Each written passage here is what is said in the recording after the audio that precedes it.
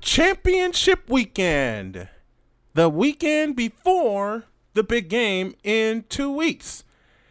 And there's a lot to be decided.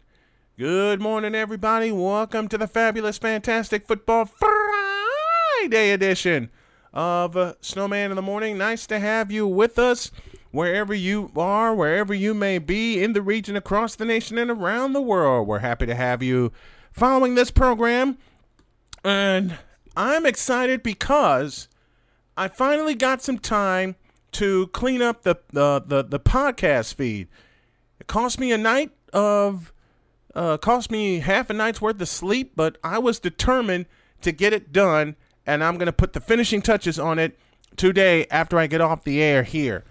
Man, we got much to do. Of course, Mike Debate will join me later on to discuss the championship games and a couple of coaching hires, and then I will have R.L. Bynum on the docket as well. So let's get into this, shall we? Well, first of all, let me say we're presented by Beamer Tire and Auto. Try a shop with a beating heart, not a bottom line. All of the questions surround Patrick Mahomes.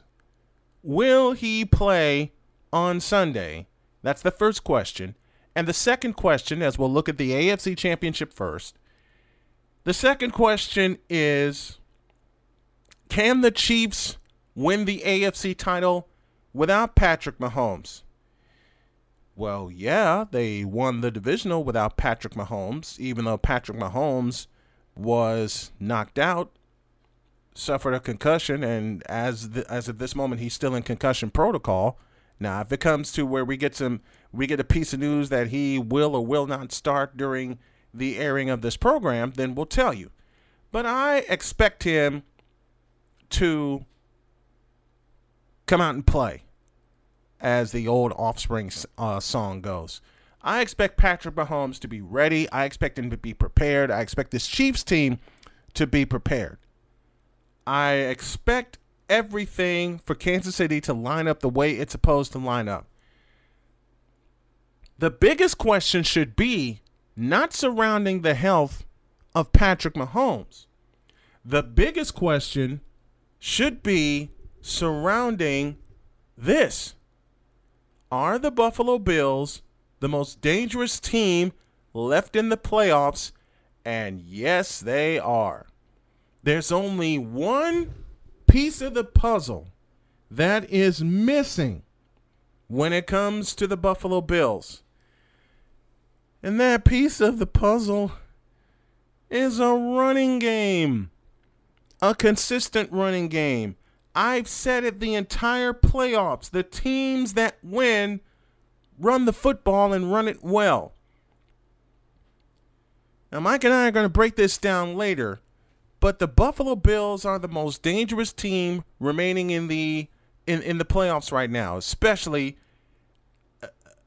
playing for the AFC Championship, playing for the first AFC Championship since 1994. And it should be the most dangerous place for the Bills to be, because they're going on the road to Arrowhead Stadium, and there's going to be some noise in there, playing for the AFC title. But let's go in the Wayback Machine for a little bit. I'm starting to like that. I'll turn it into a segment some kind of way. Let's go back to 1992. January 1993 to be exact. And the Buffalo Bills, I believe that's the only time in their 4 Super Bowls that they played on the road for the AFC Championship. And with that in mind, Jim Kelly and the Buffalo Bills went on the road and beat Miami, who had the second highest scoring offense in the AFC at the time. And the other part of this is they held the Miami Dolphins, Dan Marino and all, to 10 points. They held them to 10 points. They beat them 29-10 at Joe Robbie Stadium. I don't care what it's called now, a Hard Rock Stadium, whatever. They beat them at Joe Robbie Stadium. So it is not impossible at all. It is not impossible for the Bills to go on the road and beat the Kansas City Chiefs, especially when the rumor and the talk is that Patrick Mahomes may not be available to the Chiefs, that Patrick Mahomes may not be ready. I expect him to be, but there's always that 1%. That's the word I'm looking for. There's that 1%. The Bills have been the most dangerous team in the playoffs. I'll say it again. The Bills have been the most dangerous team in the playoffs, and they beat the second most dangerous team in the playoffs to open their playoff run, and that was the Indianapolis Colts. I'm sorry, I didn't say it right for my Dr. K, who's smiling at me. The Indianapolis Colts. But Chad Henne is a 13-year veteran for a reason. He found a home with Andy Reid. Andy Reid trusted him to make the right play. Andy Reid also showed a lot of gumption to call the play that he called. To call the play that he called on 4th down in the shotgun with basically one back in the backfield.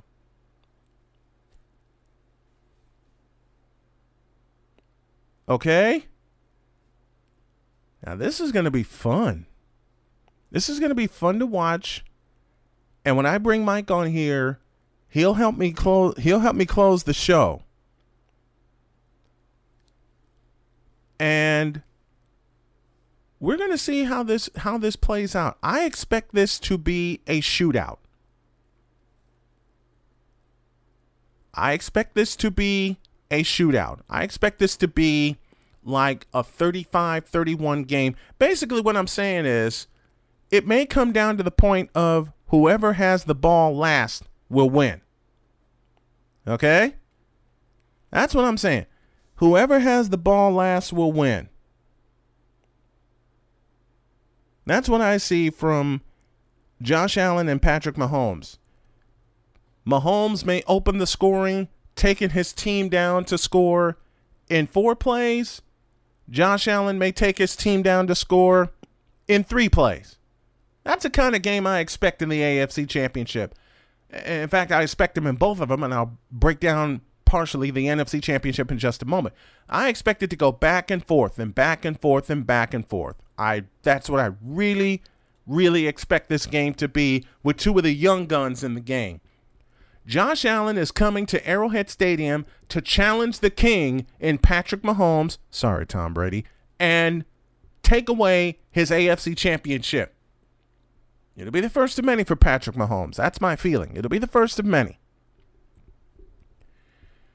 But Josh Allen and Patrick Mahomes, I believe, are going to have multiple times where they compete for an AFC Championship. It's going to be multiple matches with these two. So I will say well ahead of time, do not be surprised if Josh Allen and Patrick Mahomes meet for the AFC Championship at least 3 times. At least 3 times. Because you got to figure Indianapolis is going to have a hand in it. Maybe Baltimore will have a hand in it. And I say maybe for quite a few reasons that I outlined earlier in the week, all of which concern one Lamar Jackson. But you never know how this is going to play out. But I just expect the AFC Championship to be a scoring fest. And yes, if Patrick Mahomes will not be able to go, I expect Andy Reid to tell Chad Henne, you're only going to do 2 things. you're going to turn and hand the ball off, or you're going to throw the ball 35 times. This is what I feel. But either way, it's going to take at least 35 passes for whoever is the Kansas City Chiefs quarterback, Henne or Patrick Mahomes, to win this game. Because Josh Allen is a young gun who's growing up right in front of our eyes, and he is going to come out guns a-blazing. Okay?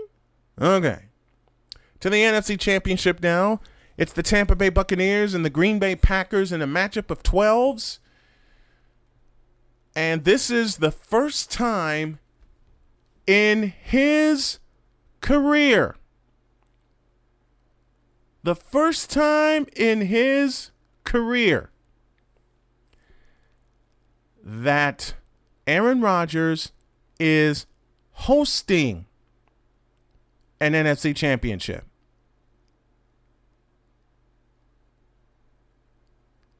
The first time he's hosting an NFC Championship.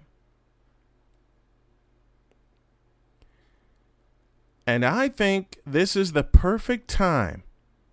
This is the absolutely perfect time for Aaron Rodgers to prove he is on the, I'll say it, on the precipice of greatness.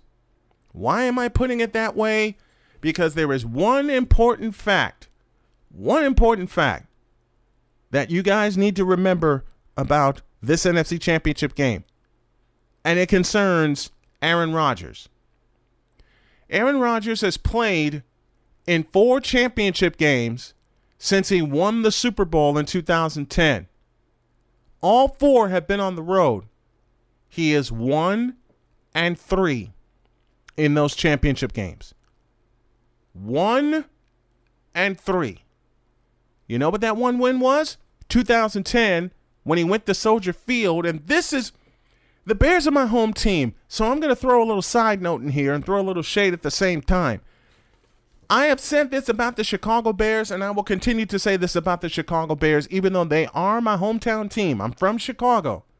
But let me say this about the Bears, and you can see it with their actions with Trubisky and Nick Foles and everybody else who's come through, and Matt Nagy, who was supposed to be this offensive genius from being under Andy Reid. You would think there'd be some results already.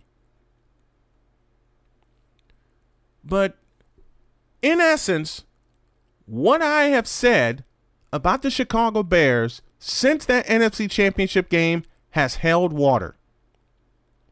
They took a kick in the you-know-where and a punch in the mouth from a non-healthy Aaron Rodgers on the first drive of the game. He walked the Packers down the field on the first drive of the game in 7 plays and stuck it in the end zone and snatched the heart and soul of the Chicago Bears on their field, and the Chicago Bears have not recovered since. Why do I say that? Because if they have recovered, A, they'd have a quarterback, which I'm hoping Mitch Trubisky will turn out to be after all.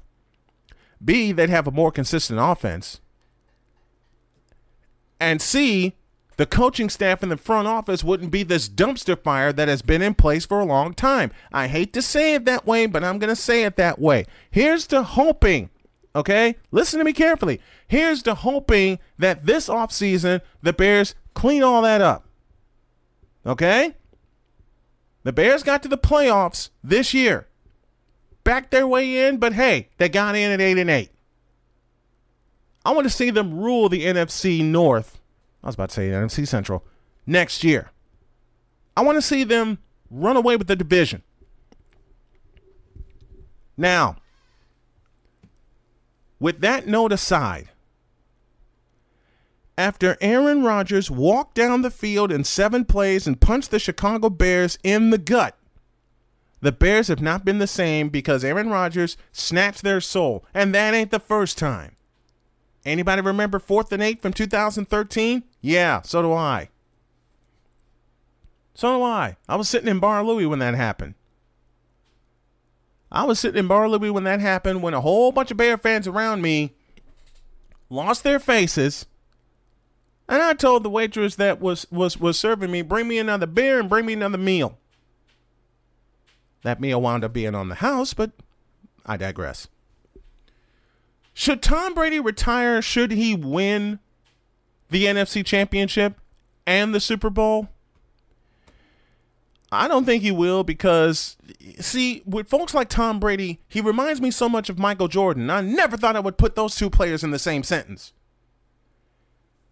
Here's why I make that comparison. Because Tom Brady's never satisfied. Or as Mike Debates says very eloquently, and I hope I get this right, Thomas Edward Patrick Brady Jr. is never satisfied. Just like Michael Jeffrey Jordan is not satisfied. Or was never satisfied until he shot his final shot and ended a brilliant 15-year career. This is a career that spans 21 seasons. And now Tom Brady is on the precipice of doing something that only Joe Montana has come close to doing, hosting a Super Bowl in his own stadium. You know the story. 1984, it was scheduled to be at Candlestick Park, but the turf was bad at Candlestick Park after the fans stormed the field after the 49ers shut out the Bears 23-0. One of my favorite games, by the way. And they moved it to Stanford. And Stanford was what? Stanford's what? 20 minutes from San Francisco? What's Palo Alto? About 20 minutes from San Fran? So they had a built-in back door. As much as I would like to see Tom Brady do the impossible, and as much as I don't like seeing Tom Brady do the impossible, that threat is there that he can and will do the impossible. As much as it causes me to say all kinds of bad words that I'm not going to let loose here, that possibility is there. That possibility is present. That possibility frightens the ever-loving blank out of me. It does. It frightens the ever-loving blank out of me.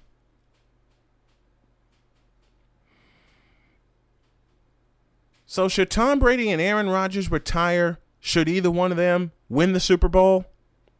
I don't know. Aaron Rodgers has already said, you know, I love the future. I love the future how it looks right now. It's a beautiful mystery. That's Aaron Rodgers saying that. I don't know what the blank Tom Brady's going to say. Gonna be fun to find out. It's going to be fun to find out. Here's my opening lineup. And speaking of the lineup, on the lineup today, R.L. Bynum to talk North Carolina Tar Heels basketball. And, of course, Mike Debate will join me at the bottom of the show for our picks for championship weekend. We're just getting started on this fabulous, fantastic football Friday edition of Snowman in the Morning. When we come back, in lieu of the headlines, and I know Desmond's going to bark at me about this, I mentioned Lamar Jackson and why he deserves much of the blame for Baltimore's playoff loss at Buffalo. But there was another name that I mentioned. I'm here to list it in case you missed it. That's next. You're listening to Snowman in the Morning. We roll on here on the program, and R.L. Bynum now joins me via the Beamer Tire and Auto hotline. How are you, my friend? Good to talk to you. Doing good, how about you? Doing good. Well, whole lot's on the docket here. Let's just get right to it. The Tar Heels beat Wake Forest Wednesday night. Talk to me about the progression of freshman guards R.J. Davis and Caleb Love. R.J. Davis has been playing well for 2 or 3 games, but I think that Caleb Love's game last night may have kind of been a breakout game for him. His shot hasn't been going for him, and that's started to come together last night. Made a couple 3-pointers, and I think his shooting struggles kind of affected his whole game, it seems like. But last night he kind of put it all together. He still needs to be more of a distributor, but that hasn't come yet. hopefully that'll come next. But he only had one turnover the last 28 minutes on Wednesday night, so he's progressing. But he came in with a lot of pressure as a 5-star recruit when you're coming on the wings of Joel Berry, Kobe White, and Cole Anthony. And I think he felt the pressure. He talked about after the game on Wednesday how he's been meditating to kind of ease his mind. So he has been dealing with a lot of stress. But yeah, RJ has really showed his versatility in the last few games. Good on defense. He can create things on offense, make the jumper. What's an interesting dynamic is the last 2-3 games, Roy Williams has avoided playing Love and Davis at the same time. I think a couple of games ago they only played about a minute and a half together, and that was the case for most of last night. But last 2 or 3 minutes he played them together, and I don't know if he didn't trust them together at the same time or not. But I think if they're going to be successful, they're going to need both of those guys in there and playing well. Obviously, Anthony Harris is going to help quite a bit in the backcourt to spell those guys as well. How about freshman guard Kerwin Watson? How big of a surprise has he been for the Tar Heels? Well, Kerwin Walton, Roy Williams said before the season that Walton was the best shooter on the team. So that doesn't come as a surprise at all. It just, I guess, the past 9 games, it's kind of clicked for him. And he has the ability to make it from anywhere on the court. And he's obviously got the green light. So, yeah, I don't think his shooting prowess is that surprising. The fact that he's become a really good defender might not have been expected as much. And you couple those two together, that's why he's been in the starting lineup the last few games. This next fellow I've talked about a lot, especially early on in the season. That's big man Armando Bacot. He seems to be getting better each time out. Do the Heels truly have the best front court in the country, or are there still some pieces missing? Oh, I don't know. Florida State's got a pretty good front court as we saw on Saturday. Yeah, I mean, Carolina should have one of the best front courts in the country, and it's kind of hard to understand why they aren't dominating the boards more than they are. A lot of the problem seems to be the inability to finish inside. They've had trouble at times getting it inside, especially Wednesday night when Wake Forest was kind of packing in its defense in the first half. But then when they got it inside the last few games, they just have had trouble finishing. Day'Ron Sharpe has missed a lot of easy shots. Kessler's kind of struggled. Armando Bacot, though, has been the most consistent. And there were some stretches in the Wake Forest game where he just wasn't getting the ball. And you could kind of tell he had a big 3-point play in the second half, and you saw the emotions, and you could almost feel him thinking, finally I got a chance. But, yeah, he's gotten so much better than last season, and clearly is the most consistent threat inside for Carolina.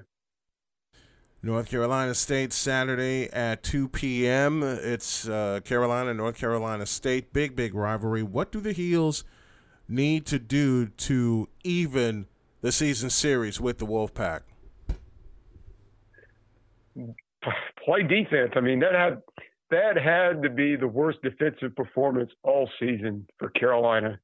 They have to, and they have to figure out how to handle the screens and the pick and rolls. NC State was just killing Carolina on those in the first game. And, you know, ball screens have been an issue the last couple of seasons, and it just really exploded in the game at NC State. So defense is the main thing, and if they can come with some with some perimeter shooting, which has come of late, Kerwin Walton hadn't really emerged at that point. If they can get some perimeter shooting to kind of loosen up the inside so that Armando Bacot and Garrison Brooks can do their work inside, that'll make a big difference. But, yeah, I mean, I think Roy Williams said that was the worst defensive performance in his coaching career. So he's most likely going to be reminding them of that repeatedly before Saturday, assuming the game is played. So I would expect a different effort on the defensive end.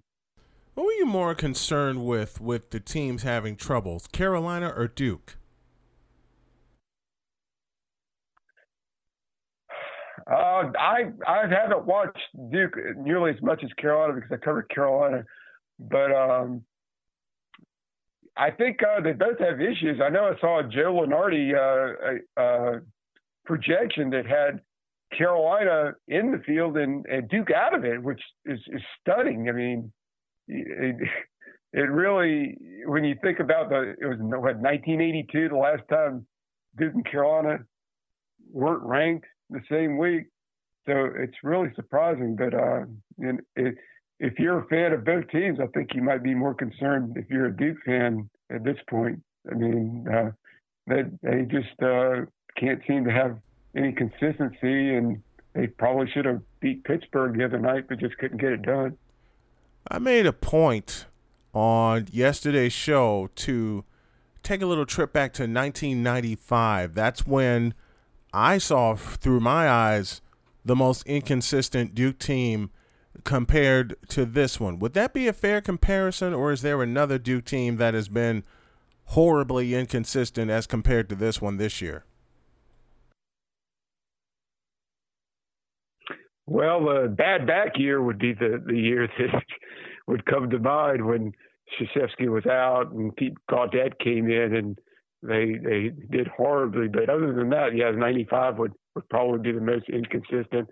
And it's really hard to understand how it happens that way. But, when you're bringing in so many new players every year, you can't expect them to automatically click every year. You can talk to John Calipari about that kind of issue.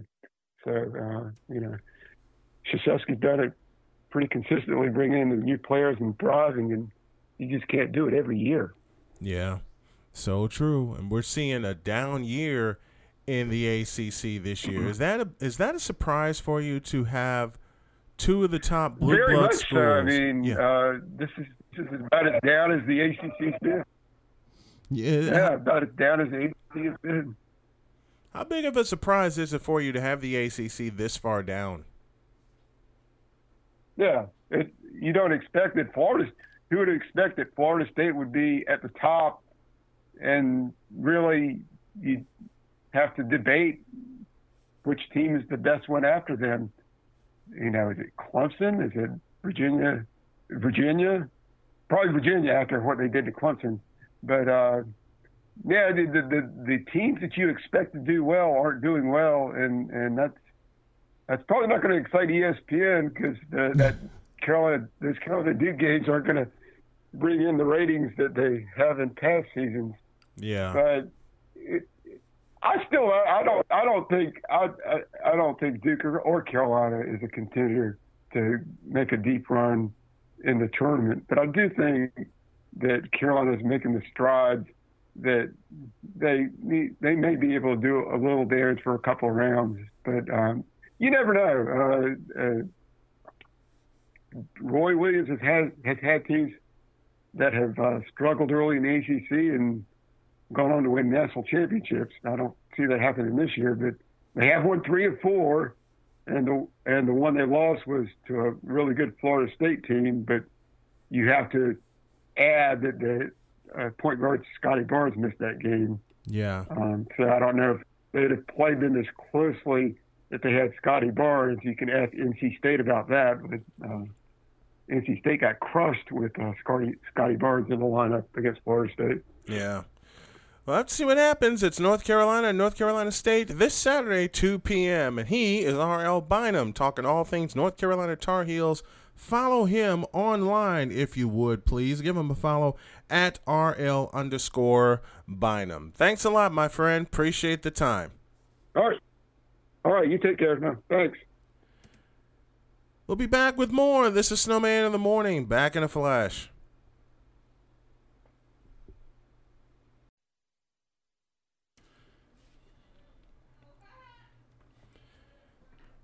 All right, time to wrap things up here on this edition of Snowman in the Morning. Folks, please do me a favor. Join the Patreon for some great stuff for only $5 a month. That special is good through February 8th.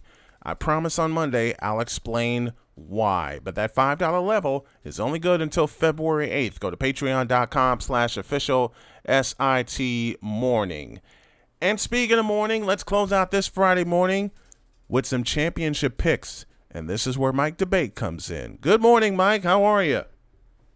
Good morning, Brian. Always a pleasure. Still can't believe it. It's hard to believe that we're here on Conference Championship weekend, but here we are. The NFL season went through without a hitch for the most part, and it's just it's amazing. And looking forward to a fun weekend of football. Conference Championship weekend is always exciting with a trip to Super Bowl 55 on the line. Absolutely astounding that we got through this season.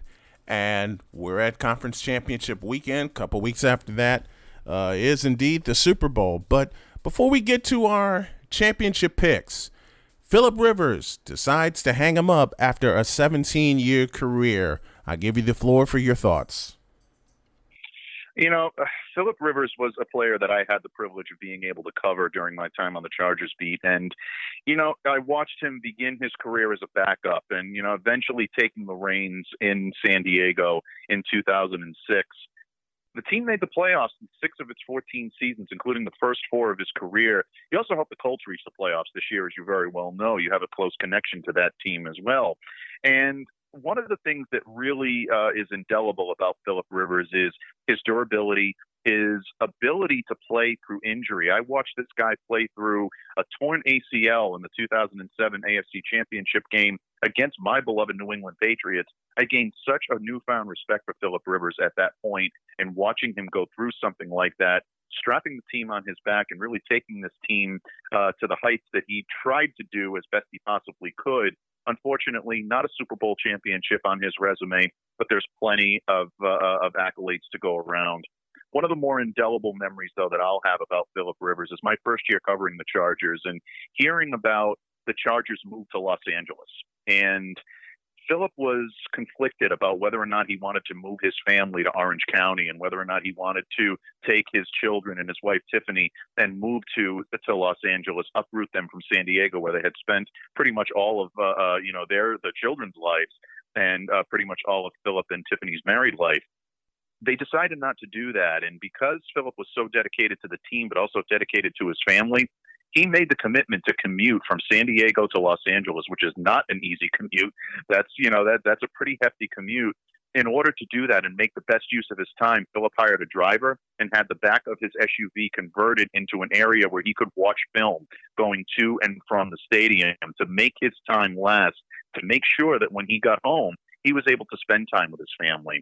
The type of quarterback, that teams do want and teams will play hard for. You hear the great amount of respect that so many of his teammates, former teammates, and opponents have heaped on him the last couple of days. He deserves it all.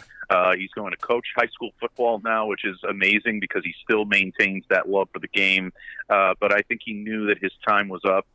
17 years, he wore the number 17. You got to love the alliteration factor when it comes to that. A great career for him, and whether or not he does end up in Canton someday, probably a conversation for another day. He would get my vote, but I understand the argument the other way as well. But a great career, and congratulations to Philip. And I wish him the best in all his future endeavors. I say because of his durability that Philip does get my vote to get into Canton. I talked about that to open yesterday's show and comparing him to Eli and also to Big Ben. You can throw 2 other quarterbacks in the conversation, Drew Brees and, of course, the great Tom Brady. You know, for 5 quarterbacks that have definitely left their imprint in this century on the NFL.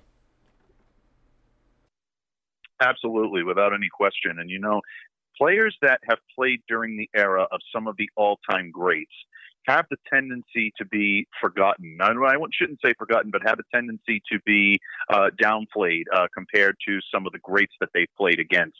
You look in the NBA especially, and I think of Magic Johnson and Larry Bird, two players we grew up watching, probably idolizing.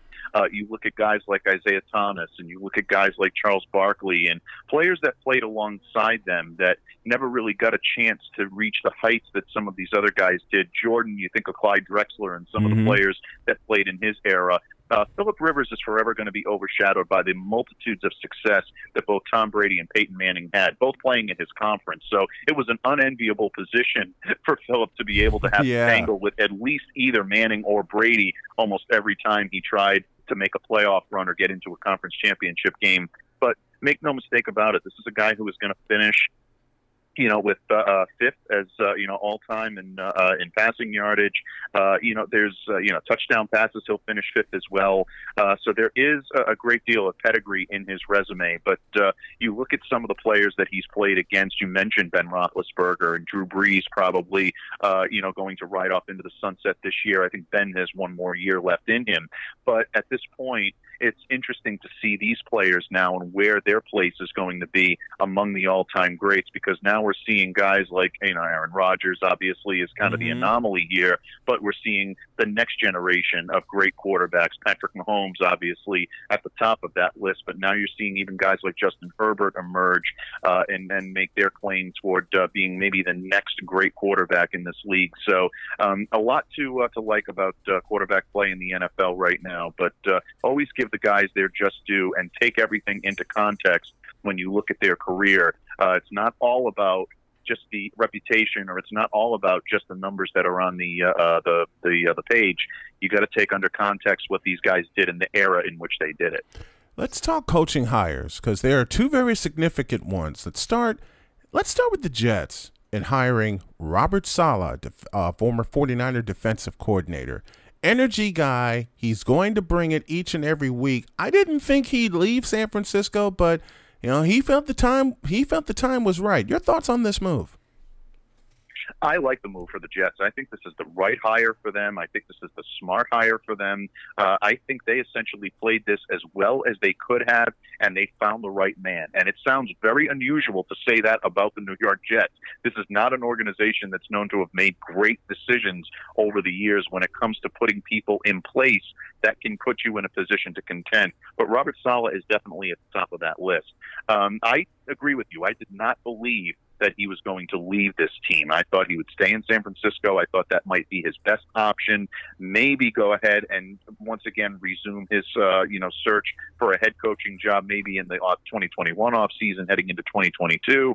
But this is an opportunity for him to be able to play, or for him to be able to coach in the pros.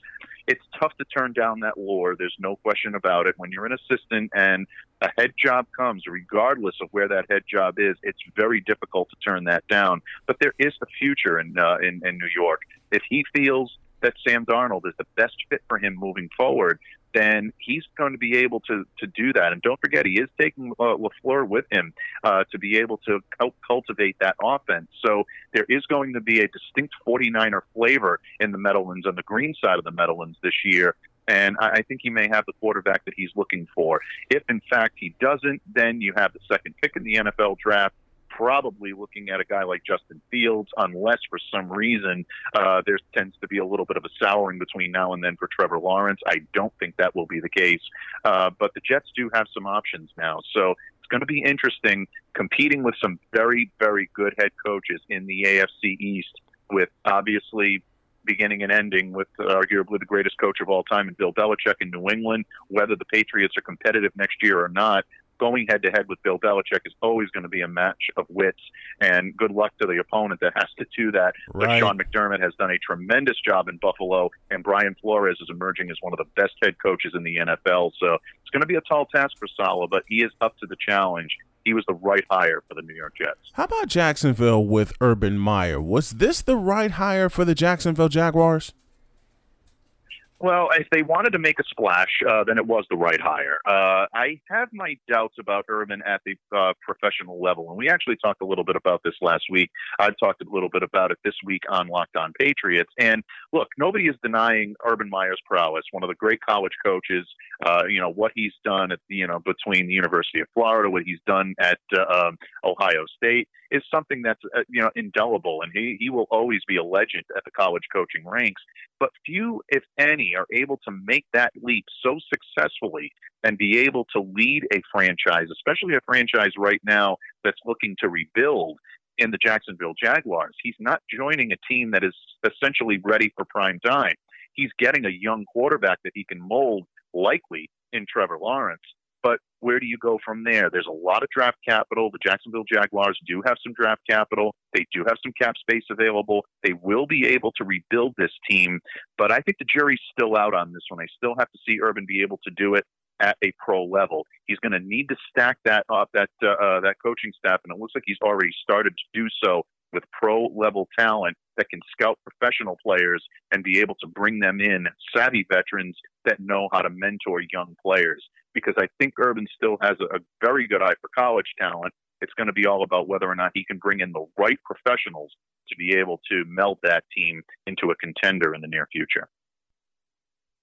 Now to finish things up, we go to the 49ers as they promoted linebackers coach DeMeco Ryans to defensive coordinator and run game coordinator Mike McDaniel to offensive coordinator. A lot of people doubt it right now, but I still say the 49ers are in very good hands. Oh, I think they're in excellent hands. The 49ers are a team that has a very deep coaching tree. And look, they coach these guys up. Kyle Shanahan is obviously the son of Mike Shanahan. You look at these guys that have been cultivated in this type of environment, and you know the closeness between guys like Shanahan and Bill Belichick and Bill Parcells going back years and years, Bill Walsh. These guys are all connected in a way that really sets them apart from their peers. They prepare each and every day for that next man up mentality. It's not just on the field, folks. This has to do in the coaching room as well.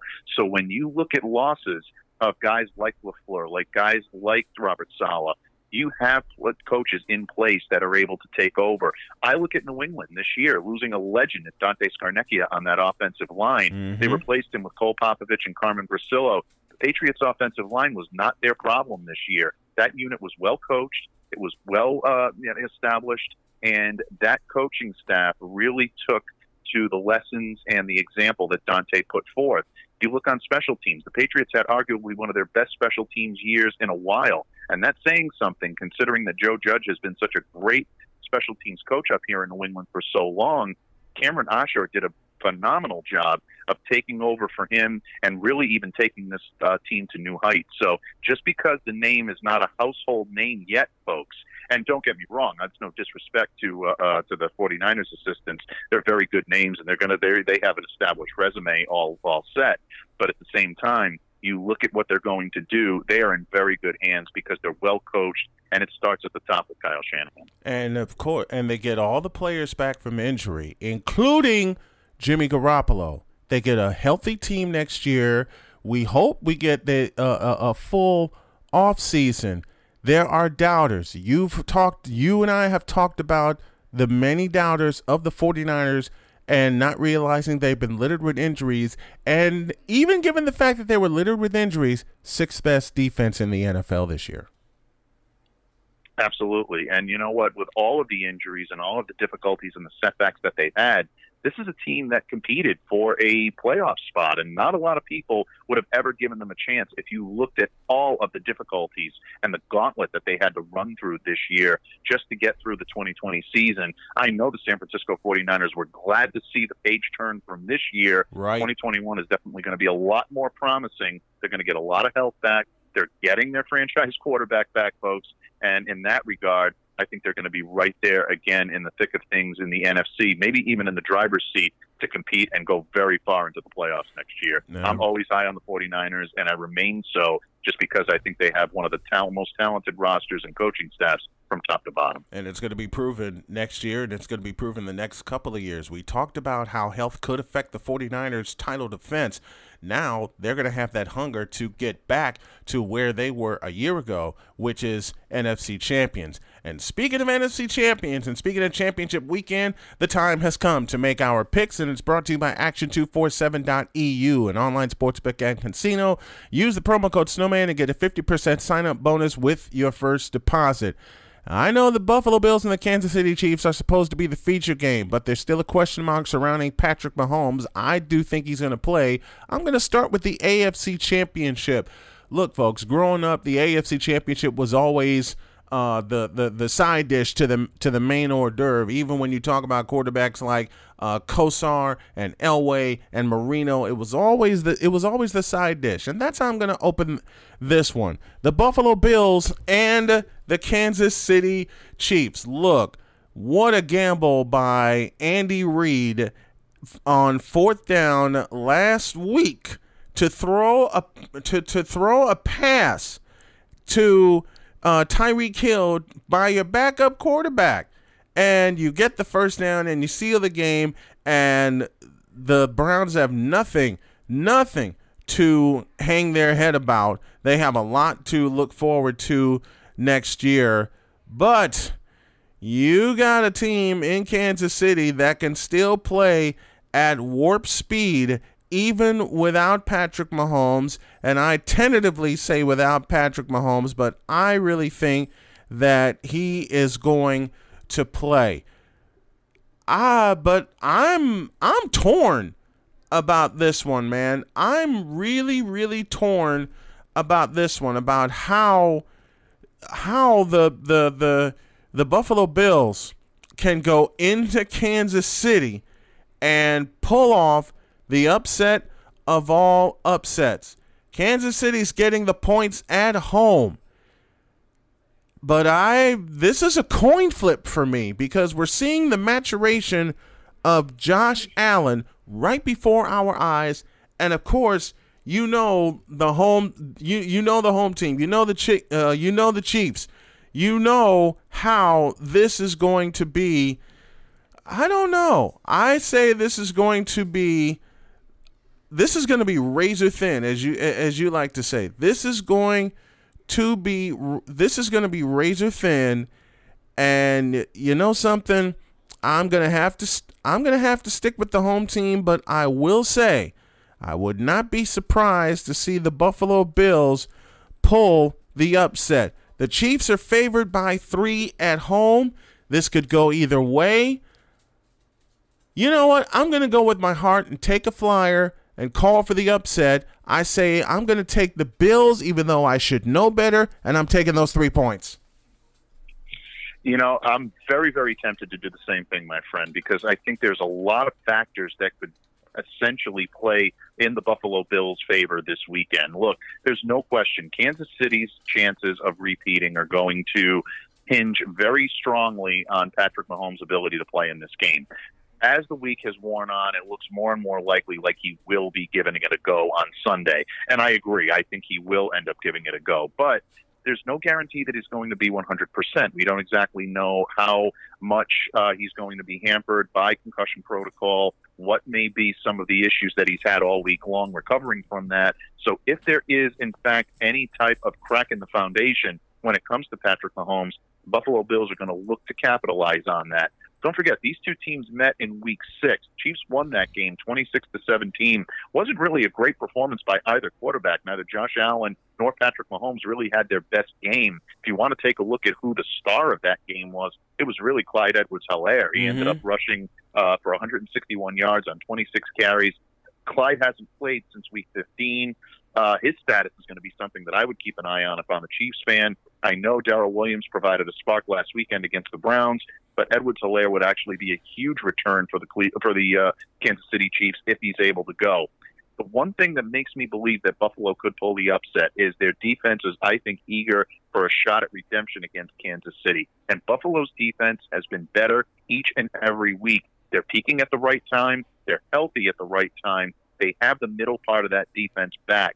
Matt Milano is so important to the way this team is able to stuff the middle, be able to get guys up in the front seven, stack the box, stuff the run, prevent any type of rushing problems, and then that secondary can go to work. One of the best man-to-man coverage secondaries in the NFL.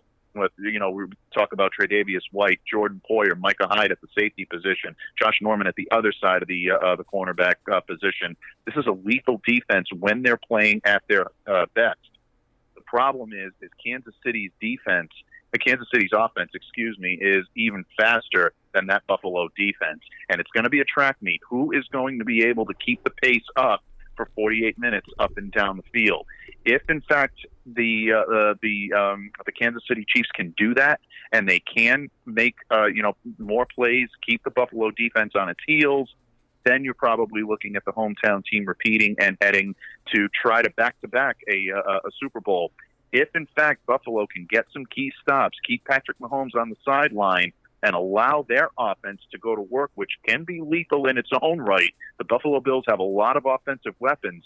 Dare I say they might be, better on offense than they are on defense, and that's saying something for Buffalo. I think this is going to be an excellent game. The fact that this is in Arrowhead and the fact that Mahomes is going to be back in the lineup leads me to lean toward the Kansas City Chiefs, and that is what I'm picking here. But I think, again, razor-thin game, and it would not shock me to see the Buffalo Bills pull the upset here. They can do it, and they can do it on both sides of the ball. And the number for over-under is 54. I'm going to say over on that, given these two offenses and given the fact that Josh Allen is licking his chops for the challenge in Kansas City. Now to what I feel is the feature game, the NFC Championship, Aaron Rodgers and Tom Brady. Tom Brady trying to do what Joe Montana came close to doing, and that is hosting a Super Bowl in his home park. He nearly did it in 1984, but the turf got wrecked by the fans, so they moved it to Stanford. Packers favored by 3. Over-under is 51 in this game. And remember, they met earlier this year, and the Buccaneers mauled Aaron Rodgers. Here's the difference. That game was in Florida. This game's in Wisconsin. I shouldn't do this, but I'm going with Aaron Rodgers, and I'm going to take the points, and I'm going to say over on that 51. I'll tell you, it's hard to say that you're going to be, wrong in that situation because, look, the odds are stacked against, and they're definitely stacked in favor of the Green Bay Packers this weekend. The frozen tundra that is Lambeau Field. Right now, the weather forecast tends to be frozen. The forecast is calling for temperatures in the high 20s, chance of snow showers. Hopefully the football gods will give us some snow in this one, and it'll really, really be an interesting and very aesthetically pleasing game to watch without any question. And you're looking at two of the greatest quarterbacks of the last 10 years without any question. Absolutely. Tom Brady, Aaron Rodgers, two of the best to ever play the game, definitely two of their best in their generations. Fourth head-to-head meeting between Brady and Rodgers. Of course, two of those took place in New England, where Brady was in New England. Brady's got a 2-1 edge here, and you did mention Rodgers had his worst game of the season come against the Buccaneers back in Week 6. Completed only 16 of 35 passes, 160 yards, no touchdowns, 2 INTs. You never see Aaron Rodgers out of his game like that. It was very unusual to see, and boy, did the Tampa Bay Buccaneers defense come up big and really confuse him and put him on his heels. You hit the nail on the head, though, my friend. That was in Florida. This is in Wisconsin, and the Tampa Bay Buccaneers are going to have a much more difficult time scoring on that Green Bay defense. I think the Green Bay offense is going to find a rhythm against this Tampa Bay defense, which can be erratic at times. They look very good against, Drew Brees and the New Orleans Saints on Sunday, or Saturday, I should say. But at this point, it's going to be a lot different. Aaron Rodgers is going to make the throws that Drew Brees could not make. He's going to make the plays that Drew Brees could not make. This one's going to come down to the wire. I think Aaron and Green Bay are going to be able to score on Tampa Bay's defense. But again, until it's proven that he can't get the job done, I just cannot, with all the New England rolling through my veins, cannot pick against Thomas Edward, Patrick Brady Jr. He punches his ticket to get to the Super Bowl, going for his 7th ring against the defending champions. I say the Tampa Bay Buccaneers take this, and I say they take it by a field goal. It is not going to be easy, but Tom's going to find a way to get it done. It's not going to be easy. These are two of the most fun championship games I know I'm going to lay my eyes on in a long, long time, a very long time. And earlier in the show, I went back and looked at a couple championship games that I had fun watching where my team didn't win. Both of those involved the New York Giants. Of course, I'm talking about 1990 and 2011. And the common denominator on both of those games, they were won by a field goal. Of course, the second one, 2011, was won in overtime. So we're on opposite ends, but it's going to be razor thin both ways, and I wouldn't be surprised if both of these games wound up in shootouts. Even on the frozen tundra we like to call Lambeau Field in Green Bay, Wisconsin. That's Mike D'Abate, the man in charge of Locked On Patriots and one of the men in charge of Full Press Coverage, wrapping up the week, as we love to do, talking all things NFL. And folks, when the draft comes around, there will be no other pair that will have the best coverage for you of the NFL draft from team to team and from pick to pick than when Mike and I put it together. If you've listened the last couple of years, you know we're going to be loaded again this year. Always a pleasure to have you on, my friend, to wrap up the week. Can't wait for championship weekend. Always my honor, always my pleasure, my friend. Looking forward to doing this next week and beyond when we're previewing Super Bowl 55. Stay safe and stay well, my friend. Talk to you soon. Stay safe and stay well, my friend. Thank you. And that is going to do it for this week.